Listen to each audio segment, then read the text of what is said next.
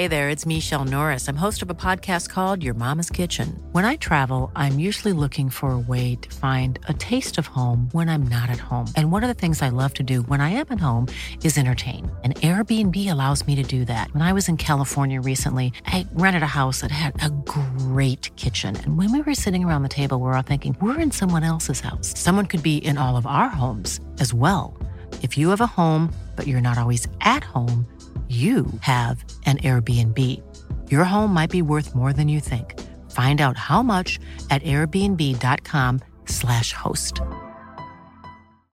Life is full of what-ifs. Some awesome, like what if AI could fold your laundry? And some, well, less awesome, like what if you have unexpected medical costs?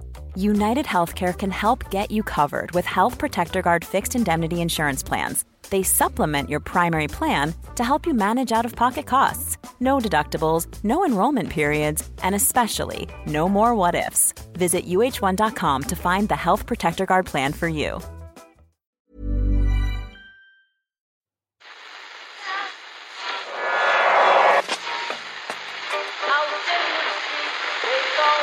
What time is that? That's the second time it's gone off. They never go home, they never go home, they never go home, those boys. That's... Yeah, they have asked for that, really. You can laugh. It was the World Cup. I'm a little bit of an idealist, but having said that, I want to be like me. But you don't know what you're talking about. What did you know? I managed to stay alive for 6 years. I'm going to need it there. I'd say it to your face, and I'll say it to you now. Come down Swansfield and we'll see them, won't we? What you doing down here, you shawny man? It's the Irish Times second captain's football podcast. Martin O'Neill called it a stroke of genius. Aidan McGeady said it was about time. His late goal means 3 points for the Republic of Ireland from Georgia, Ken and Murph. And that means our destiny is in our own hands in this group. Well, it was... well, continues to be in our own hands. Yeah, it's still in our own hands. It is, yeah. Okay, well, I mean, it's just a case of sealing the deal now, you know? Can we just push on for the final leg, well, 7 legs, of this group? It was one of the great celebrations, I thought, of a goal too. Not so much by Aidan McGeady himself, although he was very happy. Yeah. It seemed like the fans were happy you were there, and certainly the management team were. But Seamus Coleman in particular it was a Roy Keane-style angry celebration. Oh, yeah. Seamus Coleman's repeated pushing of McGeady. I don't know what he's saying. Yeah, McGeady, you're the best in the world. How many times have I told you that? I don't know exactly what he was saying. I think I've seen him do that before with Everton goals, kind of celebrating that in that slightly angry-looking way. But yeah, it was... it was quite clear what the source of his anger was this time, though. If you look at it again, maybe you can have a look at it straight after we finish recording here. Yeah. And if people want to just get the celebration in front of them right now, we can pause for a moment. You can get that up and you can look at what happens here. I noticed it after a few viewings. I had to watch the goal quite a few times to understand what had happened. That's how fast McGeady's feet moved. But in watching the goal a few times, I ended up watching the celebration quite a lot. And I worked out that Coleman was a little slow. Coleman played the initial ball in, was a little slow to get to the group. They were all in sort of a huddle. It was almost like a team huddle at the start. Sometimes you see these vines of players who fail to get into team huddles. This happens quite regularly.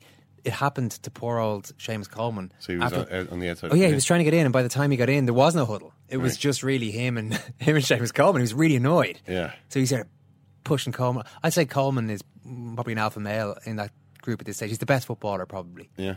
Probably achieving the most at the moment in his career. So he felt the right to get annoyed by not being part of the group and started shoving around little Aidan McGeady. After I gave you a ball like that, how could you not score? Like Hector Enrique with Maradona at that time. I think that was his gag in the dressing room afterwards. Oh, really? With a pass like the one I gave him, how could he fail? I'd say he dined out. I'd say there was some after dinner speaking doing on the basis of that over in Argentina. Was it the greatest ever goal scored by an Irish player? I mean, you don't score a lot of dribbly goals. Yeah. I mean, it could be the most skillful goal ever. I mean, there have been a few screamers. You know, didn't Mark Kennedy get a brilliant goal against Yugoslavia? Yeah, that was a great goal. But I mean, real skill. What about Damien Duff against Canada? 2003. That was like a 60-yard run, wasn't it? Yeah. Another player who never scored enough goals. Yeah. I think it might be very close. I mean, we were talking about, obviously, fantasy football when we had David Baddiel on the show. And remember they used to do like an Ensley League goal of the month Hensley League tournament, and it was just two terrible goals and then one miss, basically. The FAI end of year goal of the year tournament. That's what that is, effectively. It's usually headers, two headers and one scuffed finish from Robbie Keane. We do have a hot favourite, I think, for 2014. Well, already his first goal, I actually thought his first goal, in fairness to the goal of the year that Ireland usually score, there's often one of around that level. There's one pretty good one that just stands out above the headers. That first one, though, would have been the goal of the year. Yeah. That was dead certain up until the second one. In the it was a nice goal, though. I mean, just the way McCarthy kind of delayed the pass for an instant, kind of let it run onto his left foot and played it in. It was a lovely piece of play by him, and then a great finish by McGeady. He only had really a second to. It was the only thing that he could have done, and he just executed it brilliantly. If McGeady can get his head on the end of an Irish corner or something, he can actually have the full 1, 2, 3 of the FAI goal of the year tournament. Dion Fanning was in Tbilisi and will join us today. Miguel Delaney is going to be in studio. Let's first of all get stuck into Ken Early's Report on Sport. And there really is only one place to start, Owen, after the weekend that was. Croke Park, Tbilisi. The Table restaurant in Portobello is where we're going to go. Because we've obviously had... now, this is... You know the way Netflix, when they released House of Cards, the whole thing was all at the same time, so you could gorge on the episodes. They all 13 released at the same time. You can just binge as many as you like. Independent.e taking a different approach to the John Delaney movie, parceling it out in small doses, so nobody overdoses. Maybe there is a risk of overdose when you've got material this potent. And so we've only had 2 episodes so far. I mean, I was hoping to be able to speak about the whole thing, but instead we've only been given a glimpse so far. And I suppose there is always a fascination with that which is hidden. What might be next, given what we've seen. There is a chance the third part could be worse than the first 2 parts. I mean, that's what keeps the customers coming back, Dynamite that exploded off my screen in the first 2 episodes. I mean, it goes back a long way. We're going to hear a little bit of it now. To before, I mean, John Delaney now, he does seem like an unreachable figure, and in some ways an unattainable figure. The shining city on the hill? He's kind of the shining football administrator on the hill. And, I think this documentary, the great thing about it is it peels it back. Like an onion, multi-layered, peels back layers. And it goes back in time, to the time before he was a sports administrator. And into the land came a man sent from God, whose name was John. He was not the light that God has given to the world, but came that he might bear witness to that light. This man was known as John the Baptist. I ran a bakery for a couple of years. Got involved in a logistics company in Waterford. I was partly involved in a furniture shop in Athlone from my dad as well. We leased a pub in Tralee. So I had a vending distribution company, a coffee distribution. Yeah, it's a lot of early business success. It's a different story to the original John the Baptist, who, as far as I know, was a simple goat herd. No business expertise of any kind. No coffee distribution companies? He was a voice screaming in the wilderness, as far as I remember. An antisocial man. He didn't... it wasn't as though he was able to link up with, such a range of businesses or negotiate with tax sheriffs, health inspectors, as John Delaney details in this movie. John the Baptist is what the movie is called. I wondered why. Why the Baptist? And it turns out, and this was in the profile piece that appeared in Life magazine, and the quote was... I've got it here, Ken. Oh, yeah. He is the John the Baptist of the FAI, writes Barry Egan. He partly cleansed it of its sins and made it a much, much better institution. I think if John the Baptist was any kind of a Baptist, he would have completely cleansed sins. Well, that's what he was there for. Partly isn't really doing the job, Yeah. Nearly never milked the cow, Ken. But look, surely you're trying to tell me half a loaf is the same as no bread. I think if John Delaney has partly cleansed the FAI of its sins, then a lot done more to do. It's on the right path. Mm-hmm. But he's not baptizing then, he's just washing. It's not a question. John the washer. Doesn't quite have the same ring. You're either cleansing sins or you're not here, Ken. Okay, this is a fast-paced show because Delaney is a dynamic figure. He's an important man. He makes no apology for that. He moves in some pretty elevated circles. Okay. Yeah, well, when he comes up, then give me a shout, will you? I'm off to see the Queen tomorrow, too. Don't forget that. I mean, because it's the kind of thing maybe that you could... But, at the same time, you would never want to think that there's John Delaney, you're looking out of your little Irish eyes, peering up at the sky at this gleaming corporate jet, which is, cutting a line across the sky. John Delaney sitting up there in business class. He's not like that because he is a man of laughter. He does try to bring laughter wherever he goes. I always tell you one about Trap. We were down in Tramore and there was no media present, about 400 or 500 there, Club of the Year, and we're all in the room having a crack. And we had a thing that I'd tell a few stories at a mic, but the Trap would come up and speak, and so I'm up telling a few stories. And I said, now, ladies and gentlemen, I'd like to introduce you to the Irish International Manager, Giovanni Trapattoni. And he takes the mic and he says, excuse me, my English is not so good. And I did a mic and said, it wasn't so fucking bad when you were doing the wages. Sorry, Barry Egan got an interview with Giovanni Trapattoni for the... No, that was John Delaney's impersonation. Oh, sorry. When it's just the audio, you kind of tend to forget. But lulled into that beautiful North Italian accent. So, I mean, there are laughs. There are a lot of laughs. But there's also moments of real pathos. Because you're talking here about a man who isn't just a sports administrator and, probably one of the best ones around. But you're also talking about a real human man with a human heart. So I do think that this movie, succeeds in showing us some of those personal moments, some of those dark times that John Delaney has had to work through. It's almost like the sad clown sometimes. Because when you've got a public position like that, you've got to keep up that face of the world, even at times of personal difficulty. And here he is talking about something which happened around the time of the Germany match. Ireland, of course, lost 6-1 at home. A very disappointing result. And let John Delaney take it from here. Later at night, I had to go to Cork, Carrigaline for their dinner dance, and get up on Sunday morning and get on the plane to go to the Faroe Islands. So, in the midst of all that, and there's a lot of panic, the media are gone berserk, everybody's looking for you, we've lost the game 6-1. But Saturday was work.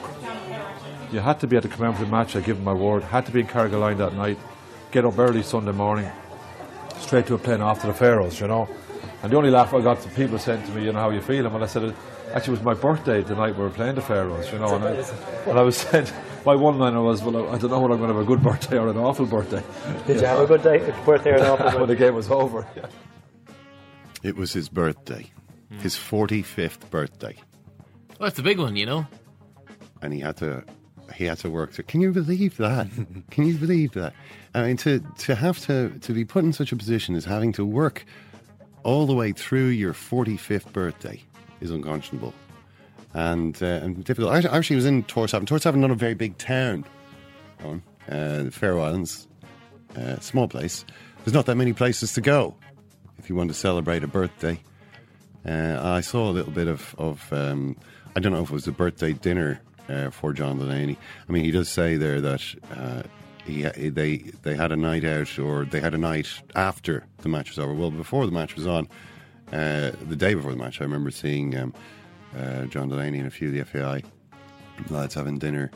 I remember it very clearly because one of them was standing up and singing, and you could hear it through the open window, "Is this the way to Amarillo?"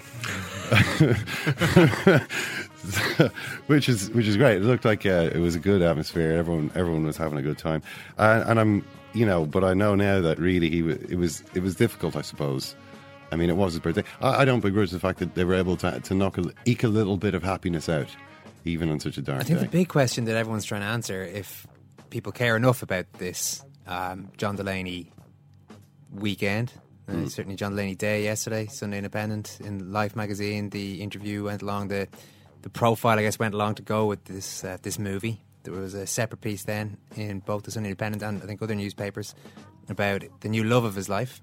John Delaney has found love there. Why all this? I mean, what is John Delaney looking for from this movie? I don't know. I really don't know. I don't know if you see. I don't know if other CEOs of other associations look for the same kind of publicity. I don't remember seeing, Greg Dyke or sort of anything. He didn't gift a stadium to the sports fans of the country, though. Well, that is he didn't hand a sports stadium to the fans of the nation single-handedly. That is something that was that appeared there. I don't have the quote in front of me, but it was something along the lines of he gave this stadium. I mean, I'm not sure. I'm not sure that's exactly what happened. The FAI, the IRFU. Yeah, in 2010, John effectively gave the sports fans of Ireland the greatest stadium ever built in this country, the state-of-the-art Aviva. At the official launch of the stadium by then Taoiseach Brian Cowan. Oh, sorry, that goes on. But yeah, that's the first part of that sentence is probably the most relevant part. Yeah, I mean, at that stage, I mean, I don't know if I suppose maybe like Al Gore took the initiative in the creation of the internet. Maybe, I mean, John Delaney was involved, I suppose. In fact, I mean, he mentions in the movie some of the principles that he learned in his early business career. You apply them in other areas, and but I suppose when people put themselves out there like this, they want to be liked by more people. Ideally, they want people to read and watch these things and think better of them. But just in terms of his job as a CEO of the FAI,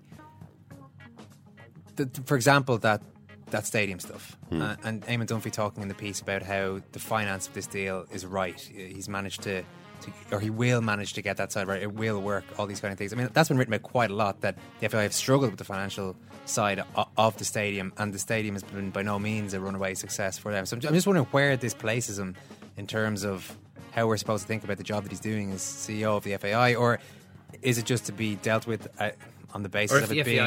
If the FAI has anything to do with it at all, if John Delaney is doing this for a reason just to do with his own public image, I can't understand it. I'm really struggling here, Karen. I can't really shed much light on it. I mean, claims are made about this interview that he's more unguarded, and it's not finished. I mean, the Life magazine piece does seem to contain a lot of the quotes from the movie, because when you're watching it, you recognise a lot of the quotes that you've read in this piece. So I don't know if there's going to be more explosive stuff. I mean, Dennis O'Brien was there explaining how he made the decision to start funding the team. He said he thought we lost 4-0 to Norway or Cyprus or somebody, and he decided to get in touch and ask if the association wanted to sponsor.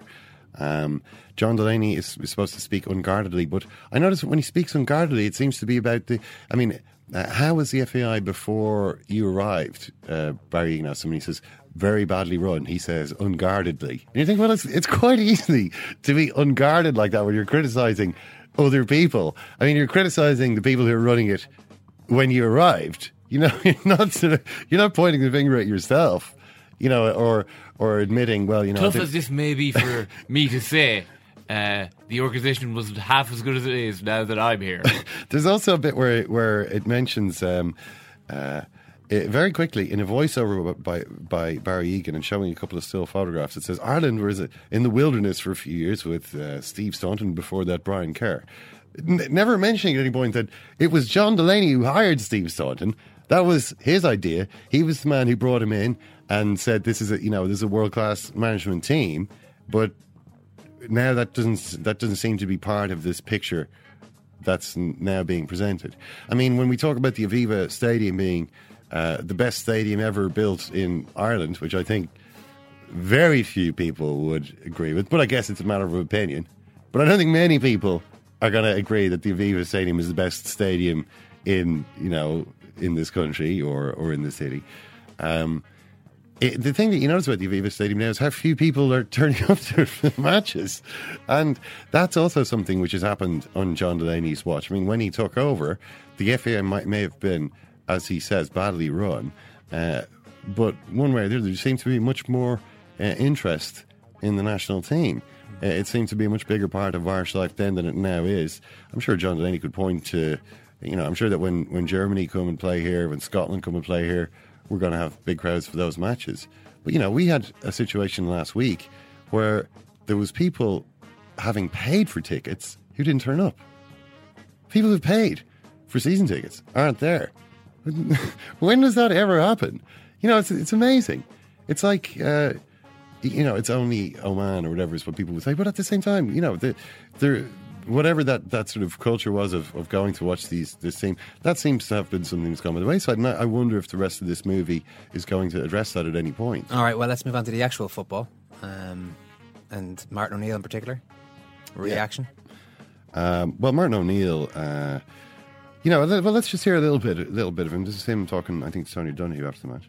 It changes the complexion, it puts the smiles on their faces, but does it perhaps mask a performance that you might have been completely happy with?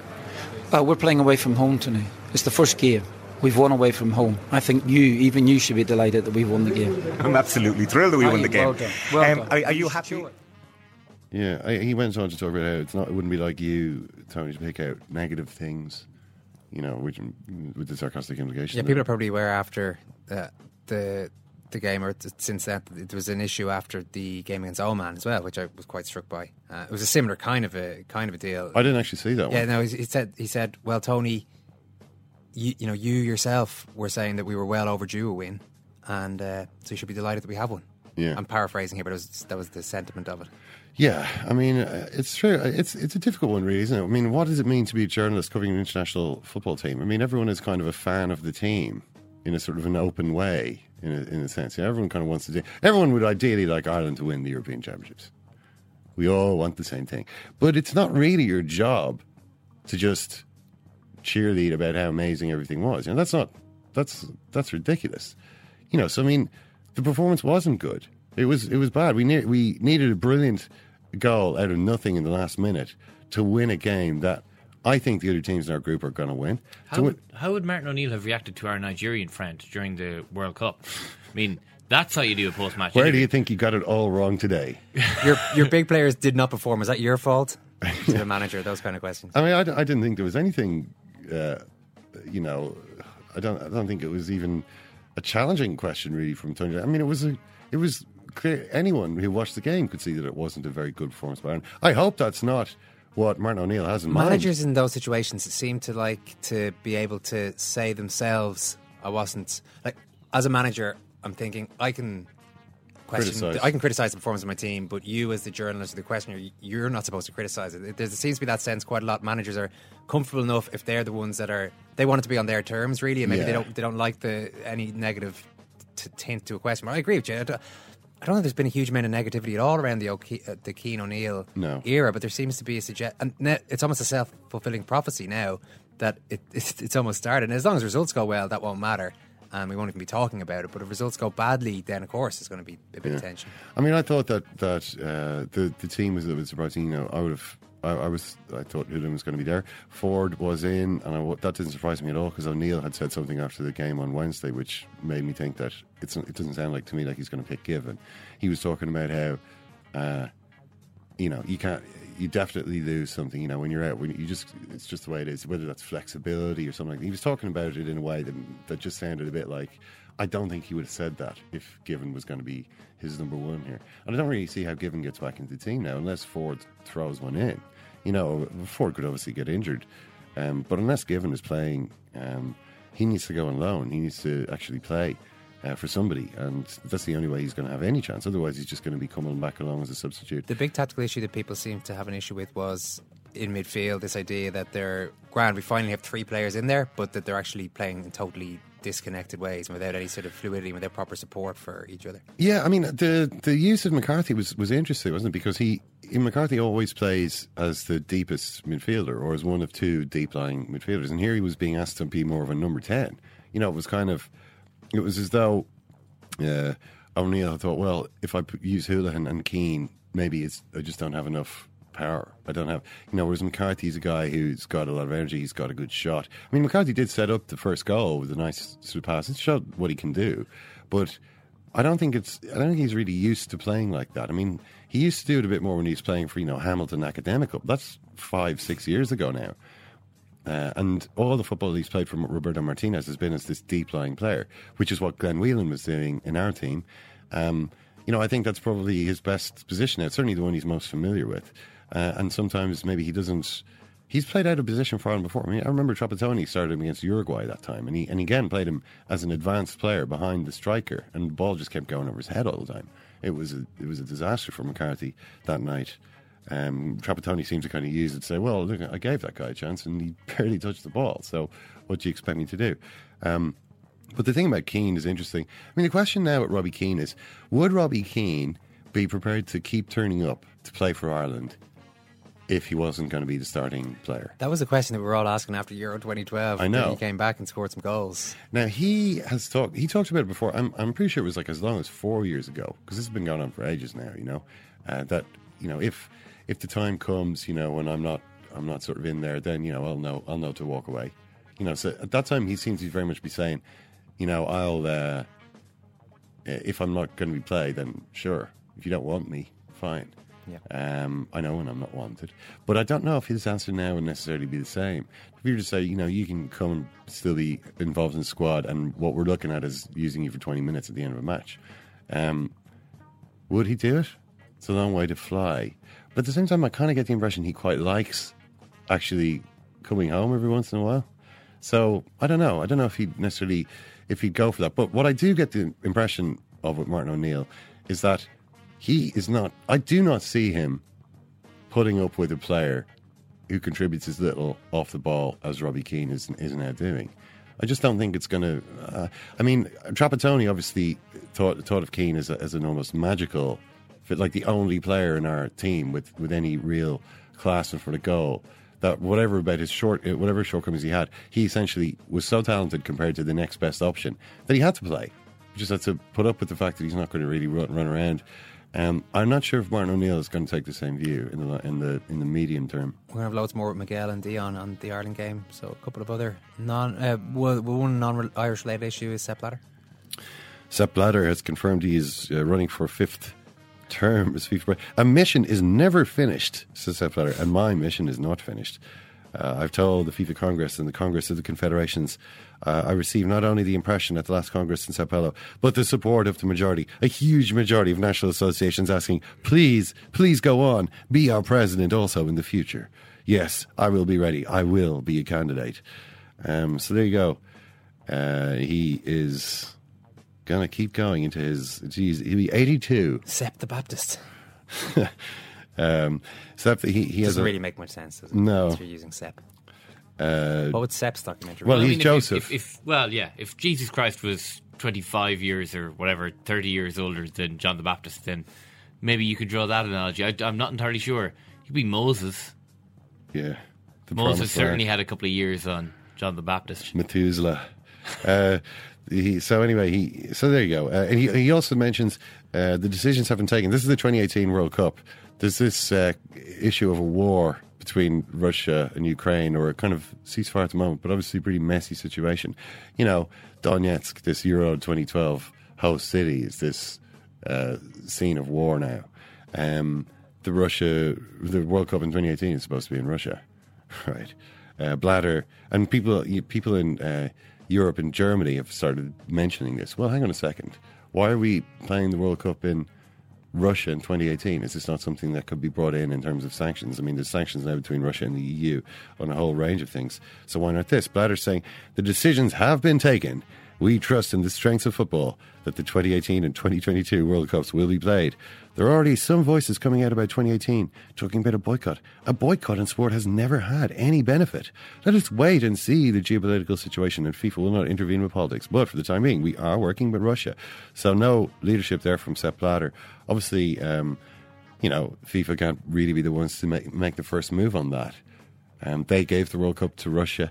And I'm sure if they were to suddenly go back on that decision, then the Russians might have a thing or two to say about what they think about that. The Russians might be like, well, hang on a second. I thought we had a deal. And I'm sure there's plenty of things that they could say about, how the deal came to be. I mean, in the case of Blatter also made a movie, of course. This is a parallel between him and John. Well, he didn't make the movie himself. FIFA gave, I think, $16 million to it to be made. United Passions. There is a scene in that movie in which Blatter, who's played by Tim Roth, meets up with Adi Dassler, the guy, the boss of Adidas, in some service station in Switzerland, and it's about 1976 or something. And Adidas got all this stuff in his boot, like balls and stuff like this. Balls and shirts and things, and he's showing Sepp Blatter his wares. But Sepp is worried. He's like, I'm just, this 1978 Argentina, they're talking about a boycott. They're talking about a boycott in the Olympics in Moscow, and they're talking about a boycott now of the 78 World Cup in Argentina, just because it's this military dictatorship. He's like, I'm just worried we're going to be out of business. If there's a boycott, we're going to be out of business. And Adi Dassler says, Sepp, the Olympics is politics. The World Cup is people.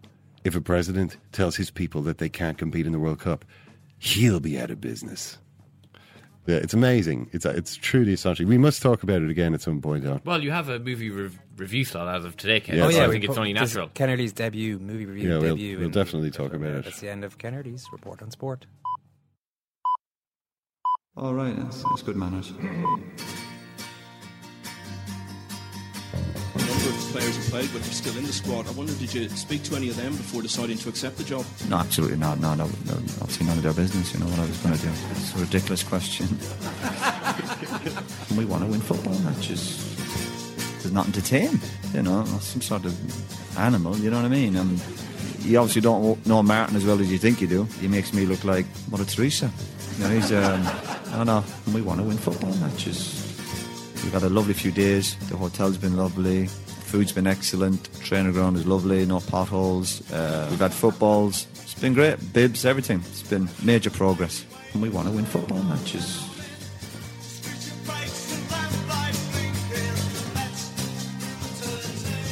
Miguel Delaney joins us in studio. Miguel, how are you? Not too bad, thanks. We're going to be talking to Dion Fanning in a second now as well. But just your own thought, we're trying to decide whether to be delighted with a victory in a tricky fixture away to Georgia or to be disappointed with a fairly disjointed performance. Where do you fall on that? Probably like yourselves, I don't know yet. I think it's always a problem when you get a late goal like that, and particularly we've got so little evidence to go on. I mean, everyone always goes on about, I suppose, the ultimate team for something like Ferguson's United, but that's because they kept doing it.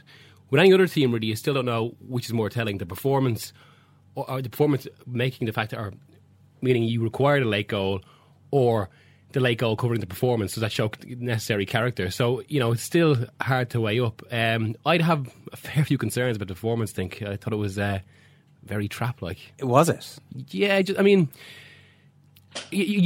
don't want to be seen as negative right now because we're still so early into the regime. But I think the one kind of unsaid concern when O'Neill was appointed was that there might be a slight worry that he's past his absolute best, and there are parallels with how he sets up and how Trapattoni sets up. It's kind of, to a little bit of a reductive style. Now, in saying that, I don't think he's completely like Trapattoni, and there were positive points from last night. Even you could argue the way they kept the variation he showed in the subs, and the way they kept trying to go for the break and ultimately got one, and the use of McGeady as well. It's there's a little bit more trust and talent. But the real trap-like issue was, what the real comparison is... Well, again, the lack of... Well, first of all, the big pre-game decision. I mean, against a team as bad as that, and I think they were proven to be really low in quality as the game progressed, to put in Stephen Quinn ahead of Houlihan, and that was the sort of game where really Houlihan could have excelled, especially because of the fact that there was really no link between midfield and attack until kind of McGeady started moving inside a bit. So yeah, it was just kind of this, and the same absence of kind of possession of trying to get on the ball. Basically, a little bit of a lack of trust in our own ability to play football, and I think that's the one. I think it's something we've discussed in the show before. Even last season, we were talking about someone like David Moyes against Brendan Rodgers, and basically, I think there's two kind of schools of management now. On one side, you have those who seek to try and always compensate for a lack of ability, and then those managers who actually try and trust ability and get something out of their players for it. So I suppose to a degree it's pragmatism against purism, but I'd have O'Neill. Yeah. Very much the pragmatist. Well, Dion Fanning was there to see the pragmatist team in action in Tbilisi. Dion, I don't know what the post-match reaction was like. Obviously, we saw the TV interview with Tony O'Donoghue, in which Martin O'Neill was quite spiky and didn't seem too happy that there was any sort of negative connotations towards performance. What was he like in the press conference? What was his demeanour? Well, I didn't see all of it, but the bits when I came in, I thought he actually seemed more relaxed than he had in the day before the pre-match press conference, or basically in any of his media stuff when he has been quite tetchy. I think that's purely just down to the fact that he's not enjoying the amount of media stuff he has to do. I don't think it's a reflection on his general mood or how he feels around the games. But I think it's just for whatever reason he feels he's doing too much of that stuff. But otherwise, after the game he seemed quite relaxed, and I think the thing he felt about Georgia was I think he expected Georgia to be better than they were, and Georgia weren't very good at all. Which again, when you're trying to work out, how big a win was it, you probably have to factor that in. Although I think once you get 3 points in your opening game and it's away from home, and you've 3 out of your first 4 matches are away from home, you've got to say it's a good result, and it's gives you something to be encouraged by. Rather, whether it's an encouraging performance or not, I don't know, but I think it's something to hang on to. And I think his team selection probably reflected that he thought Georgia would offer more, would put Ireland under pressure. The goal came, at a stage when they were Georgia were hitting a lot of sort of straight balls up, through the middle up to their forwards, and then some again the worrying thing I would say again about the Irish is the Irish defence and its ability to let people in, and Stephen Ward still playing left back. Is obviously a concern, but otherwise I think you have to be encouraged when you win in your first match. Yeah, I mean, we will get onto that issue. The selection things. Houlihan, as Miguel mentioned, is an interesting one. But just on the, not to want to harp on too much about O'Neill's mood, but he does seem quite irritable. Certainly, he was in that TV interview. I don't really understand why this is, though, because it's. I've seen some really negative times in Irish football. There's been some really, really bad times. This is not one of them. There's nothing bad happening at the moment. It's just everybody's waiting to see whether some kind of a team takes shape here. And already Martin O'Neill and to a certain extent Roy Keane during the week are complaining about the negative coverage they're getting. I just don't understand what they're talking about. Well, I think they're kind of bored of having to do media stuff before the first competitive game. It's nobody's fault.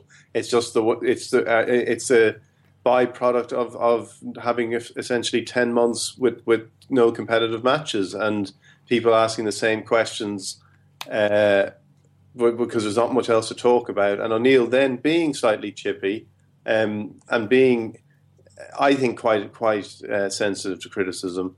And not even criticism, but just sensitive. Maybe just having a low boredom threshold. I don't know. Maybe he feels he just has to answer these questions. I think he does think that he does too much of the media stuff. I think he's been surprised at how much he has to do, which is probably would seem strange when you consider that he only has to do it 1 week in 4 at the most. But I think he feels he has to do too much and answer a lot of the same questions. Now, once the games start, now there will be different questions, and maybe he'll be happier with that. But I doubt it. I think he'll always have that prickliness, and I think a lot of the things now it's people getting used to a contrasting style. It's like even on the pre-match press conference when people were trying to get his team from him, and he was kind of trying. I said, I don't need to discuss this at a press conference, but I don't name my team. This isn't rugby union. Where you name your team a week before. But it's not only rugby union where they named a week before. Giovanni Trapattoni named his team for the first European Championship match a week before we played Croatia. A year before, pretty much. Yeah. Well, a year to a week. So we're kind of getting used to this very normal, like everybody else does what O'Neill does. But for some, we got so used to Trapp coming in, the day before a game and giving the team that there's some sort of slight kind of settling in period now with O'Neill as he doesn't do that, and I think he finds that baffling. We've kind of got to get used to that. Also, Trapattoni was so above any criticism. He didn't really care what anybody said. I think probably because of his essential view of Irish football and Irish football people that they were kind of little pixie-headed people who were just there to, he had to put up with them. And, he didn't really care. He came in, he did his press conference, he was kind of majestic and grand and just had no interest in what anyone had said, and then off he went. Whereas O'Neill has reacted specifically in some instances to criticism, has taken on people who have written things about him, and is going to be a very different type of manager. That's an interesting point, because the RTE panel after the game were very critical, and a lot of people watched that, and I'm sure a lot of people take cognizance of what those guys are saying. Martin O'Neill will certainly know what they're saying. Yeah. Trapattoni might have been told secondhand and never seemed to care too much, as Dion is saying. Is this going to be an undercurrent now from the start, now that there might be this tension between Martin O'Neill and the media? Well, I think, as Dion raised, it is going to be that difference. I mean, I remember when I was back working in the Sunday Tribune, and Liam Brady used to be our columnist, who obviously knew Trapattoni well, and just before he kind of took over, he told us basically Trapattoni's someone who just doesn't give a monkeys about the media, which is obviously kind of different from O'Neill. So that could be something that grows it becomes an issue. That's because one of the issues with Trapattoni was, of course, that most of the debate actually centred between Brady and the other two. In terms of kind of the criticism right now, I think even though the performance wasn't encouraging or yesterday, you'd be reluctant, I suppose, to draw. And I think there are concerns maybe about O'Neill in the longer term, but you'd still be reluctant to kind of be overly negative, because it could just be, as Dion says, a settling in period. The fact that it was the opening game, it will still, even though we've had this endless 10-month prologue, I think it'd still be a while till we get a true sense of O'Neill's Ireland. Yeah. Just on the subject of Houlihan, Dion, I know that you didn't think Houlihan was going to start. I was quite surprised, because looking at all the matches up till then, he'd played in every one of them. He'd started 6 of them. Now, Eamon Dunphy made a point. He reacted pretty strongly against it at the start and said it was cowardice and insecurity as they portrayed these signs. Which I think even he rolled back on slightly. But he did make the point that there's always in football a tendency to, you got the little guy with all the class, and there's a tendency for managers not to trust those guys and to take them out at the moment of truth, which is maybe slightly undermined by the fact that Stephen Quinn is the only player in the squad who's actually smaller than Wes Houlihan, and he was the man who was preferred. But at the same time, I didn't really understand why he was left out. Is there some kind of an idea that you can't trust a player like Wes Houlihan? He risks possession too much. Why would you leave him out? In all the friendlies I've seen, he's consistently been our best attacking player. The only thing I think is, again, this comes down to the kind of Robbie Keane fault line rather than anything to do with Wes Houlihan. Once you decide that Robbie Keane is going to play, it has a bearing on everything else you do with your team. Because you look at what Robbie did yesterday, a nice little flick for the opening goal. But again, unless he scores a goal or 2 goals, his contribution in general play is pretty non-existent. And he's there to score goals, and you can't, because Ireland don't have anybody else who can score goals. McGeady did it last night. Maybe that will change things, but because you have to kind of hope that he will get the goals. And Stephen Hunt did a column in the Sunday Independent yesterday where he said this: all the players know that this is a deal with Robbie. He's not going to run. He's not going to do anything, but he's going to score if they get a chance. And they've accepted that. And it's interesting that O'Neill, I think, if it was Houlihan and Long, you would think, right, that's Ireland might play a lot better, more constructive football. Houlihan would get on the ball. And I don't think O'Neill has any problem with Houlihan. I don't think he's this small guy thing. He's worried about that. I do think it comes down to if he plays Robbie up front, what are you going to do? What do you have to do to compensate for that? You're not sure if Robbie's offering enough at this stage. Well, I mean, this has been for the trade-off. It's been a perennial thing, for years now. I mean, but he scores 7 against Gibraltar in the next match. I mean, you see, we were watching TV, and often doesn't give you an idea. I mean, maybe Robbie Keane was a constant thorn in the side of the Georgia defence. No, I think Robbie Keane was what he always is in these games, but just even more so at this stage.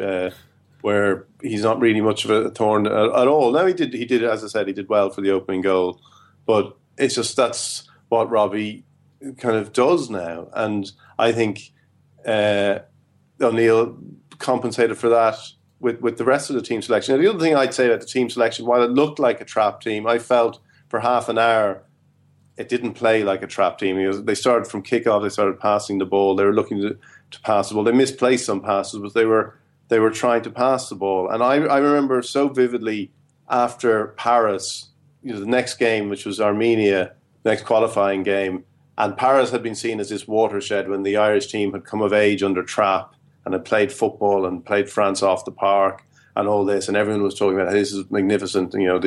He's had the time to get to know them, and now we'll see them go out and play more football, and he trusts the players now.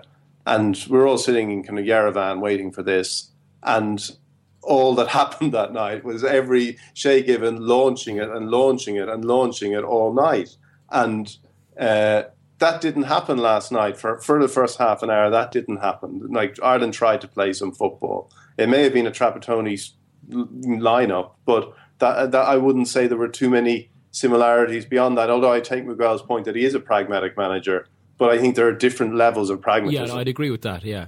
And it was, I mean, if you remember the amount of Trapattoni games where literally the first move was get it back and one of the centre-halves would absolutely launch it out to the wing. I mean, that's one thing that's already missing. We haven't mentioned Aidan McGeady yet properly. Is this it's a strange question to ask of somebody with so many caps, but is this a signpost for the way ahead for McGeady, or just one of those rare occasions where he does what we've always waited for him to do? I think you'd hope it could be a change. I think he'll benefit from a few things. First of all, his manager at Everton, I think is going to be really positive, especially for attacking players like that. Secondly, he actually already looks like he looks much fitter. He looks like with a stone lighter, I think. And then there's his age.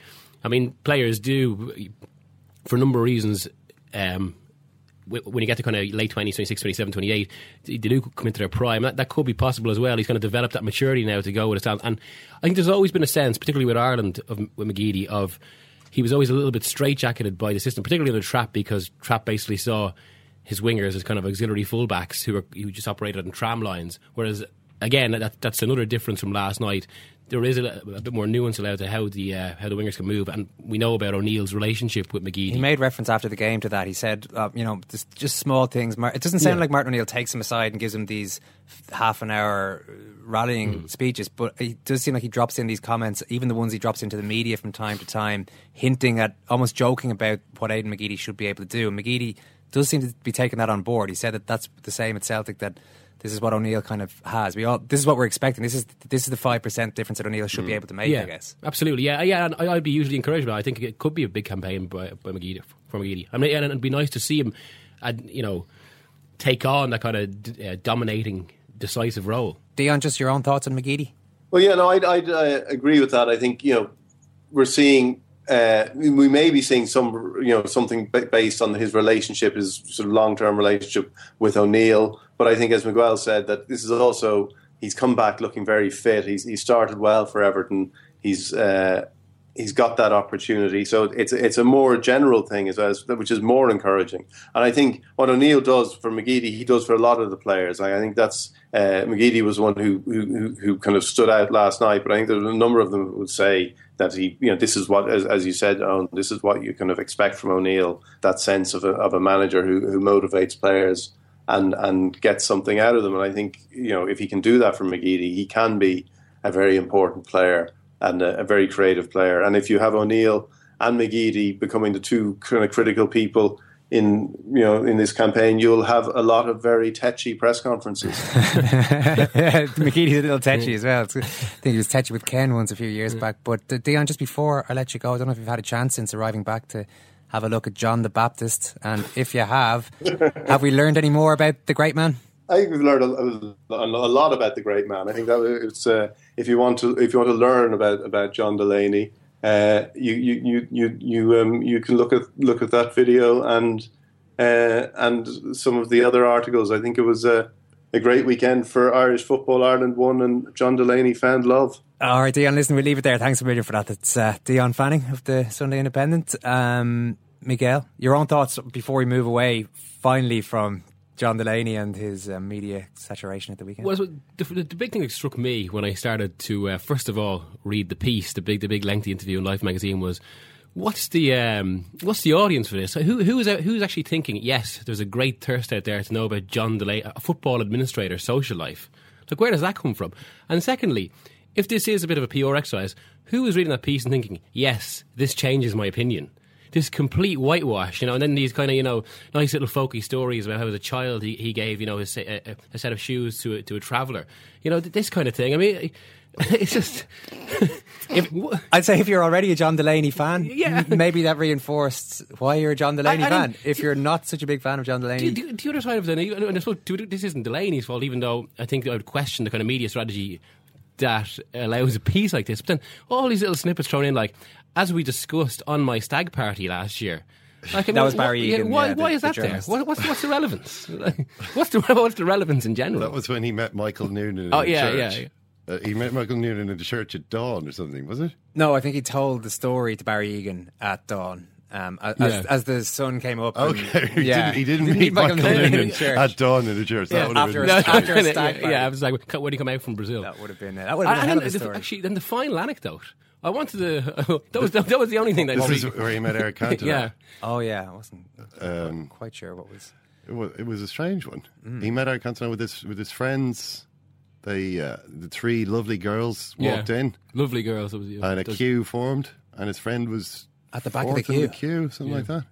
So I don't know who was in the queue or what was going on. But of more relevance to the Republic of Ireland's campaign is the form of Scotland. Yeah. We could take heart with the fact that Germany didn't look totally unbeatable, but what did you make more realistically of Scotland, given our... it worried me a little, to be honest. They're quite good, it turns out. Yeah, and even talking to a few of the Scottish guys at the World Cup, there's actually a real sense of hope about their team for the first time in a decade. Now, part of that could be also because they're in the same situation as us, finally into a group where there's much more chance of qualifying. But I think we're actually quite unlucky in how it's panned out, because unlike so many other groups in this qualification series, we've got a situation where it's basically three sides of a similar level all looking for two places behind Germany. Which means while it would probably no great... You could maybe never not blame any of them, or the one team that misses out too much, because it is that tight. It also means that, there is a bit of threat here. Because Scotland almost seemed to be like we were maybe halfway through the kind of first trap campaign. We could kind of see it coming together a bit, and there was definitely the kernel of a good core there. Really impressed by their intensity. And also the bravery they showed in going for Germany, because it's as absolutely brilliant as Germany are. They're one of these kind of strange teams where, one of the great international sides possibly ever, yet there's such an obvious flaw there. That defence is so weak, and Scotland showed a real courage and thrust in going for it, and then kind of refusing to be cowed by reputation. I thought it was, even though they didn't get a result, it would worry me more than even Lewandowski's goals against Gibraltar. Well, let's talk about Germany's weakness then, because we've got fast players. Not if Robbie Keane stays in the team, granted, but if we have Shane Long up there, Aidan McGeady, James McLean to come back in. Did you see what Anya, the goal scorer for Scotland, tweeted about it? I didn't see his tweet, no. Oh my God, I scored against Neuer, scream face. I can't even do that in FIFA. And it was a great finish. Everything about it. Because he had quite a lot to do. There was a replay which showed it from behind him, and he's approaching Neuer, and you're thinking, oof, Neuer looks sort of intimidating there. This is Emmanuel Neuer type of zone to be in. Emmanuel Neuer is the man who did knee a striker in the head while clearing a ball from a one-on-one situation in the World Cup. Accidentally, of course. But yeah, it was a good finish. And Naismith was looking amazing. But Naismith, is he as good as Aidan McGeady? Is he as good as James McCarthy? Let's remember, we've got the key ingredient for success: Scottish football players. We've got a few of them ourselves. Yeah. So it's. I think I don't know if Scotland are necessarily going to play as well. I hope they aren't going to play as well as that against Ireland, because if they do, then they might beat us. It would be classic old Ireland and old Scotland to put in a performance like that against Germany, and then I suppose to lose against... I saw one of the Scottish journalists tweet that last night, actually, looking forward to our defeat against Ireland after this brave performance. Right, yeah. And so there's probably not much of a difference between Ireland and Scotland. Yeah, or Poland. Anything could happen with those teams. England are playing tonight. Some people might be listening to this as after the game, so this is their opportunity for us to sound stupid, but there seems to be we've talked about a small bit of negativity around the O'Neill Keane thing, mainly out of boredom on both sides, but there seems to be genuine tension now in England. Roy Hodgson should say, not happy with the 2 goals on target stat last week, and just doesn't seem an especially happy figure going into this game. What do you think? How do you think England are set up? I'd be slightly concerned. Ultimately they've got enough good players in a campaign like this to get through, but in the longer term and to make an impact in a tournament, I think they've got the wrong manager in charge. I think, I mean, I often thought of watching England over the last 2 years. They were like the worst of Trapattoni, if on a slightly higher level, because they're players. Hodgson only knows how to set up one way. He's an extremely pragmatic manager in that kind of negative sense. And it's interesting the way it's turned. I mean, there was, after the World Cup, a lot of the English media were very, very forgiving on Hodgson, and now that has just completely flipped. Yeah. What did you think of the fact that they printed this thing last week when Hodgson was asked by the Daily journalists, this question, and he retorted that it was bollocks. You know, that was the 2 shots on target. Was it? Yeah, I think that was that. But the interesting thing was surely that they printed that. Absolutely, and I've been in press conferences like that before, where a manager makes some sort of statement, and he mightn't mean in that sense, and there's always there's an agreement, so should we print that or should we not? And it's just the pros and cons are basically printed, and I think it is significant that they went with it. Yeah, because it shows. Is that not just standard reporting of what a manager said? No, I mean often if a manager they might say Roy Hodgson rubbished suggestions that they wouldn't necessarily say Roy Hodgson said this was. Yeah. Because I doubt it's the first time Hodgson has said something like that. I think but it is the first time that he's found. They said, "Oh right, well, he did say it, therefore it goes in." Whereas, I think a manager they were better disposed towards, they might be inclined to say, "Well, he's." He obviously didn't mean that. Yeah. And I think that we are seeing a bit of the true Hodgson as well. I mean, there's this kind of perception of this kind of avuncular, almost, professor figure, like as if he's above a lot of kind of football's kind of grimmer realities. But I don't think he is. I think he's renowned, on training pitches and in dressing rooms as a pretty spiky character and well capable of taking care of himself as well. Yeah, and he's actually started to talk a lot about himself again in a sort of analytical way. Popularity doesn't mean much to me. I've never been interested in being popular. Am I seeing the nasty side of the job? No, there is no nasty side to being the England manager. One of the most notoriously horrible jobs. But he's going on about how I'm not a calm person, never been a calm person. As any player has worked with me would attest, there are always moments of extreme anger and viciousness in my coaching sessions. Hodgson. Is Roy Hodgson an angry person? Has he got a nasty streak? This is Hodgson speaking. By the way, you wouldn't have to go too far to prove it. The players would come out of the woodwork in no time. I've never sought popularity. It's unusual for me to get angry with my players, but be careful of stereotyping me too much as a calm, collected person.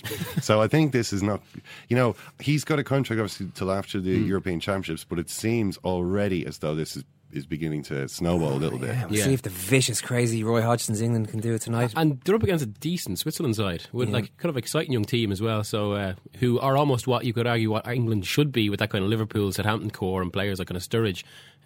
But it'll be interesting game, which hopefully I won't sound foolish if they've gone and won 3-0 in Basel. Miguel, great to talk to you. Thank you. Cheers. Thanks, lads. I knew the place. Clough, as he calls me Rebby, didn't know them. He said to me, "What can you do that the boss hasn't done? You, the boss." And I said, "I want to win the league, but I want to win it better." But there's no way you can win it better. Why not? No. But that's the only hope I've got. We'd only lost 4 matches. And then, I can only lose 3. You can understand that, can't you? Yes. Good lad. Clough, as he calls me Rebby. Good lad. Now that might mean aiming for utopia, and it might mean being a little bit stupid, but that is the way I am. I'm a little bit stupid regarding this type of thing. I'm a little bit of an idealist, but having said that, I want to be like me. The other personality again we should be discussing in relation to England is their new captain, Wayne Rooney. Yeah. Who is captain of Manchester United, captain of England, prime of his career according to the prime age that is usually given for footballers. Yeah. But it doesn't necessarily seem like, I don't know, it doesn't seem, on paper this is a very good career, but it just doesn't feel like it's great at the moment. Yeah, well, look, I mean, on paper it's incredible. He's probably going to be the record goal scorer of Manchester United pretty soon. He's going to be quite possibly the record goal scorer for England as well. I mean, England are playing San Marino in this in this qualifying series, so if he manages to make it onto the pitch for that, he's got a good chance of padding out those stats a good bit. But yeah, it's a strange one. Barney Ronay actually wrote a great piece about this a couple of days ago in The Guardian. I just want to read one line from it, Owen. I thought this bizarre line somehow managed to capture quite a lot. He says, he's essentially saying, he says, this is the Waza paradox. Here's a footballer who has been elevated to the pinnacle of what he could reasonably hope to achieve, captain of club and country, at precisely the stage in his career when he's no longer able to fulfil with genuine distinction either function. In mechanical terms, it seems fairly clear what's happened. Rooney has, in the past 2 years, lost the vital twitch of explosives that underpins so much of his effectiveness. And he says that he's lost his dribbling, above all, he's lost that sense of absolute joyful certainty in his own powers, reduced instead at times to whirling about fretfully between the lines like a dying crab, eyes fogged with grit, gargling brine and scurf, pincers snapping at empty air. I mean... It's a beautiful image. It is, but you can kind of see what he's talking about. Yeah. In a way that you possibly... Do you think would Wayne Rooney see what Barney Ronay was talking about there? I don't know if he necessarily... Players don't really like to confront their weaknesses, I don't think. Well, certainly, as we've learned... On their own terms. Yeah, on their own terms, maybe okay. If Wayne Rooney, if that image came to Wayne Rooney's own head, yeah, he might be able to unleash it in an interview with Barney Ronay. But were Barney Ronay to put this to him, I don't know how happy he would be about that. Yeah. I would like to see the reaction, though. But, there's always... maybe he's just in one of those little dips in form that even he sometimes has. Maybe we're not talking about something more permanent here, but I do think Barney Ronay has identified something there that a lot of people start to worry about with Wayne Rooney. Our first show of the week is ready for you. That's been hanging around the internet for a few hours now, and it features All Ireland Hurling final reaction with Malachy Clerkin and Maurice O'Brien. Andy Lee, who was in Belfast to see the impact that Carl Frampton's world title win has had in the city, and the debut of Ken Early's movie review slot, which is worth a listen. Do check out our new website, secondcaptains.com. It's probably only right to finish out this particular Irish Times Second Captains football podcast with a small tribute to John the Baptist. Ken, explain this one for us. Standing 6'2" of great personal charm and articulacy, razor-sharp intelligence, whatever about the vivacity of a song and dance man, John Delaney has quite the opposite effect. To Ed Sullivan, the American TV host, who was... it was said that he was a man who could brighten a room simply by leaving it. In fact, he, John Delaney now, seems to bring oxygen and laughter into a room. In my house last Christmas, he sang the Rooster Song. And a few years before that, he did a rousing rendition of the same song, accompanied on tin whistle by Paddy Maloney of the Chieftains at the Mexican ambassador's residence on Raglan Road. All right, thanks, Ken. Thanks, Kieran. Thanks, Ken. Thanks, Owen. Thanks very much for listening. And we'll leave you with the Rooster Song. He turned awfully gay. He had this rooster. He turned awfully gay.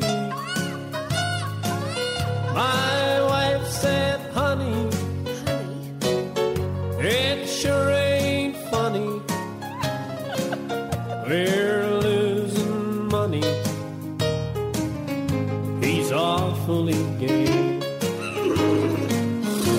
But then a chicken came into our yard, but he caught that rooster right off of his guard. He's laying hens now like he never used to, ever since that chicken came into our yard. Ever since that rooster.